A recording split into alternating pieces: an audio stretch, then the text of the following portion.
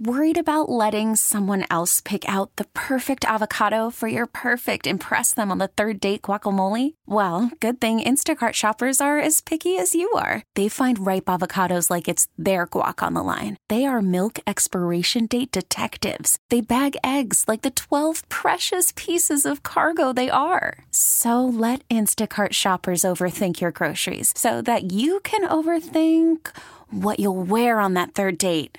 Download the Instacart app to get free delivery on your first 3 orders while supplies last. Minimum $10 per order. Additional terms apply. Welcome back to the show.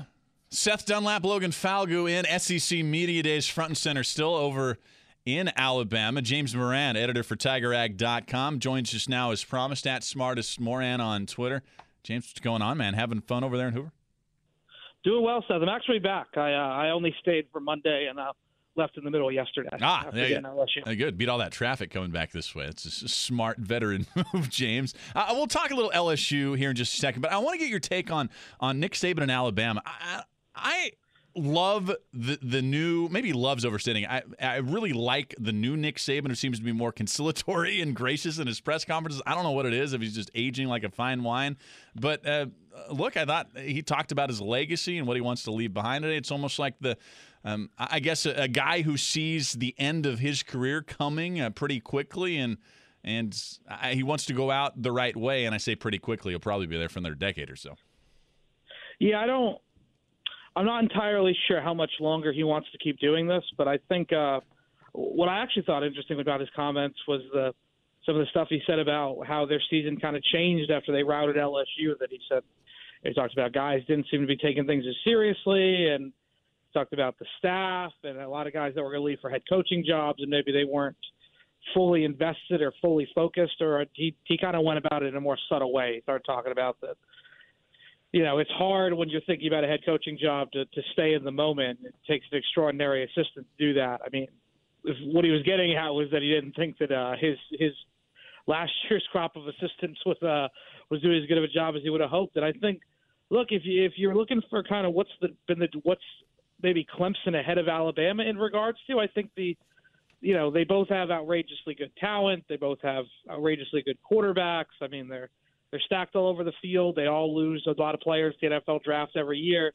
But the one kind of edge that Clemson seems to have is that, their coordinators, most of their Dabo Swinney's staff, they're able to hold on to those guys. I mean, Brent Venables has been there for a long time. They've had an offensive coordinator that's been there for years. I mean, Alabama, it seems like they're shuffling in 5, 6, 7 new assistants every year. And who knows, maybe that's we've been kind of looking for years and years now for what's maybe the crack in the armor for Alabama. Maybe it's the fact that, Nick Saban's assistants don't seem to have as long of a shelf life. I mean, whether it was Lane Kiffin or Brian Dable, I mean, it seems like they just change a lot of coordinators every year. And look, it's clearly not hurting them that much. They're still, if not the best team, the second best team every single year. But who knows? I actually thought that was kind of interesting the way he talked about that, and kind of seemed like he was, maybe even open to the fact that he needed to do a better job, which I agree isn't something we're used to hearing from Nick Saban. Yeah, a little more self-reflective, I think, than we're used to hearing. And this LSU-Alabama rivalry, and I think you can still call it that. Some people think you can't just because it's been almost a decade since LSU has beaten Alabama. But the entire college football world, not just down here, but I think across the country, have looked to that battle here in the SEC to kind of determine supremacy in the conference and really in the country. And LSU has fallen way behind Alabama over the last few years, and certainly when the coaching change happened from Coach O, from Les Miles to Coach O. It seems like, James, that gap is closing, but every time you bring that up to somebody, they kind of scoff at you and say, come on, you think that gap is really closing? Well, let me ask you, James, do you think that gap is closing? Do you think LSU has a chance here to unseat Alabama this year?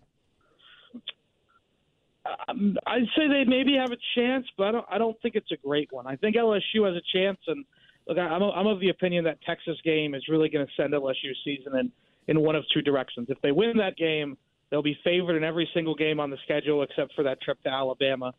If they lose that game, then maybe you start to think things could maybe go a little bit more sideways. But to me, I think LSU has narrowed the gap in a lot of places, but until I see it be more competitive at the line of scrimmage, both LSU's D-line against Alabama's O-line, And certainly the bigger mismatch has been Alabama's defensive front against LSU's offensive line.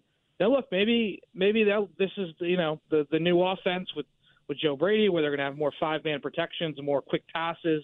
Joe Burrow gets the ball out of his hands quickly. Maybe that's kind of the antidote to what's been a problem, because I think it's been painted pretty clearly that LSU can't line up in any kind of a traditional set and win at the point of attack against Alabama. At least it hasn't been able to, just going back to 2011. So maybe this is the year that things narrow all the way in LSU. I do have this kind of a hot take I've had and kind of thought about for a while now, Seth, but I do think that whenever LSU does eventually beat Alabama, and who knows, maybe that's not going to happen until Nick Saban's gone. I don't really know.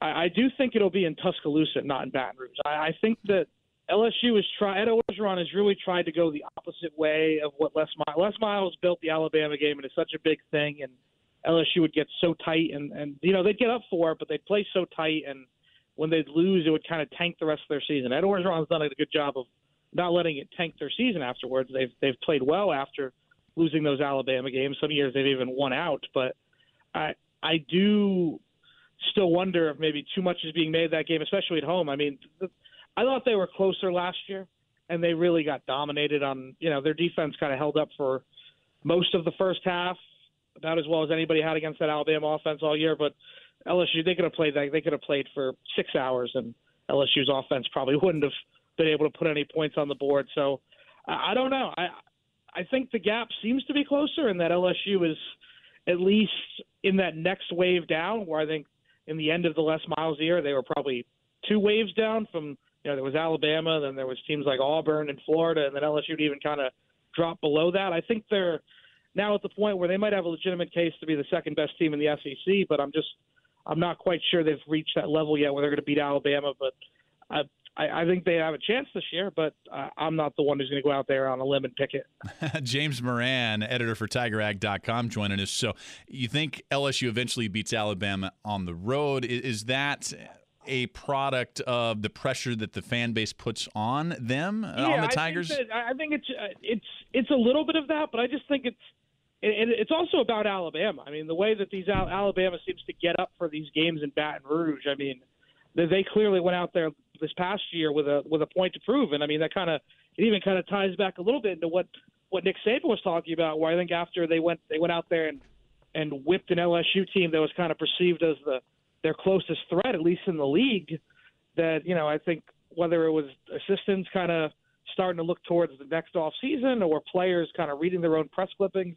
I don't know. I'm obviously not in that Alabama locker room. I don't really know the intricacies of what went on, but it was clear that their best game they played down the stretch was the game at LSU, whereas LSU played pretty poorly in that game, as opposed to some of the I feel like the home field advantage looked like such a big advantage when they played Georgia, and that crowd was raucous, and I think the place was dialed up and ready for a great game when they played Alabama, but for whatever reason, these last every even year, it hasn't really happened. I mean, they haven't scored. This is now 2 games in a row. They haven't even scored a point against Alabama at home. Yeah, I think if they're going to beat Alabama, it's going to start with quarterback play. I just firmly believe that, and the quarterback play's got to get better. You wrote a piece on Joe Burrow and how he fits perfectly as LSU's leader this year. You can find that piece if you're listening at TigerAg.com right now.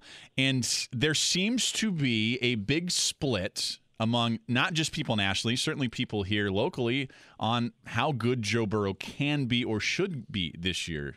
James, do you think that he can be that elite or close to elite guy that not only could possibly beat Alabama, but maybe get them to that college football playoff?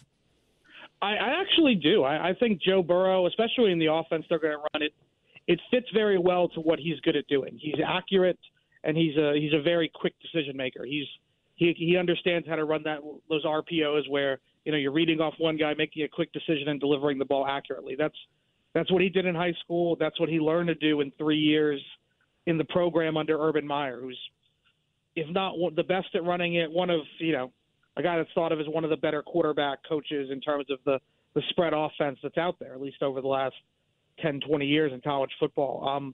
I think that last year they were playing not as aggressively offensively. I mean, part of it was that they had a good defense and they felt like the best way to play was, really to be kind of conservative on offensively, especially in the red zone where they kind of – it was almost kind of a crutch how good Cole Tracy was kicking field goals for them because they could kind of get really conservative once they got inside the 30 and they knew they'd get out of there with points. I think this year they're going to play more aggressively. They're going to play more up-tempo, and part of that also is about that defense. I mean, I think last year between some of the injuries they had up front, between kind of some of their lack of depth at a few spots, they weren't able to play as fast as they wanted to. I think one of the key – this is going to sound weird, but one of the keys to LSU being able to play as fast offensively as I think they're kind of hoping to is to keep that defensive line healthy. I mean, they're going into it with two good three-man units up front. One of the first string would be guys like Braden Fehoko and Rashard Lawrence with either Apuaiko or Tyler Shelvin in the middle, and then that second nose tackle with the second unit, which would be guys like Glenn Logan and Neil Farrell and maybe Justin Thomas. I mean, if they have the depth where they can rotate up front and keep those guys fresh, I think they can go faster and they can put up points. I think that's really one of the key. I know it sounds weird talking about the defensive line depth being one of the keys to the offense putting up more points, but I really think it has so much to do with the way they played last year. And, maybe if they're a bit healthier and a bit deeper this year, they feel more comfortable kind of turning that offense loose a bit more. Because, I mean, I think Joe Burrow is an accurate passer. He's a guy that can also run a bit more. We didn't see a ton of that last year because of the injury to Miles Brennan, which no one really knew about. But essentially they only had one scholarship quarterback, and they couldn't risk getting him hurt. They have a lot of talented receivers. I mean, Justin Jefferson, Jamar Chase, Terrace Marshall, guys like Derek Dillon and D. Anderson and Stephon Sullivan, who's going to be kind of a hybrid tight end. Those guys have all played here for a long time, and they've shown you they can make some plays. They've got good running backs. The offensive line to me is still the biggest question mark, but I think Burrow is a guy that either if they're in a system where he's getting rid of the ball quickly, or if they're throwing the ball downfield more and he gets a little bit more time, I think he can really play at a high level. Well, we're just a month and a half or so away from that opener. James Moran, editor for TigerRag.com. You can find his work there and his team, and also find him on Twitter at SmartestMoran. James, always appreciate the time, man. Thanks so much. No problem, Seth. Appreciate it, buddy. Enjoy the rest of your summer. All right, you too. And yes, the summer is going very, very quickly, and we're less than 24 hours away from Saints training camp opening, at least for the rookies. 1 week away from Saints training camp for everybody. We're going to take a break. When we come back, LSU's still playing catch-up with Alabama. Are you falling for the LSU promises on offense again? And I phrase it that way not because I don't think there is a possibility that everything happens like James just says, that Joe Brady comes in, he revitalizes and really remakes this passing offense into something that resembles a modern unit. I think that's certainly possible. I'm saying it's not at all. But that's something that we have been promised here in Southeast Louisiana and with LSU for the past 2 decades, it seems like. At least the last decade and a half. Is it going to happen this year? Or do you think it's just false promises, false hope once again? 504-260-1870. That's the phone number, 504-260-1870. And our text line is 870-870. I'm Seth Dunlap, and this is The Last Lap. Glad to be back on WWL. You could spend the weekend doing the same old whatever, or you could conquer the weekend in the all-new Hyundai Santa Fe. Visit HyundaiUSA.com for more details. Hyundai, there's joy in every journey.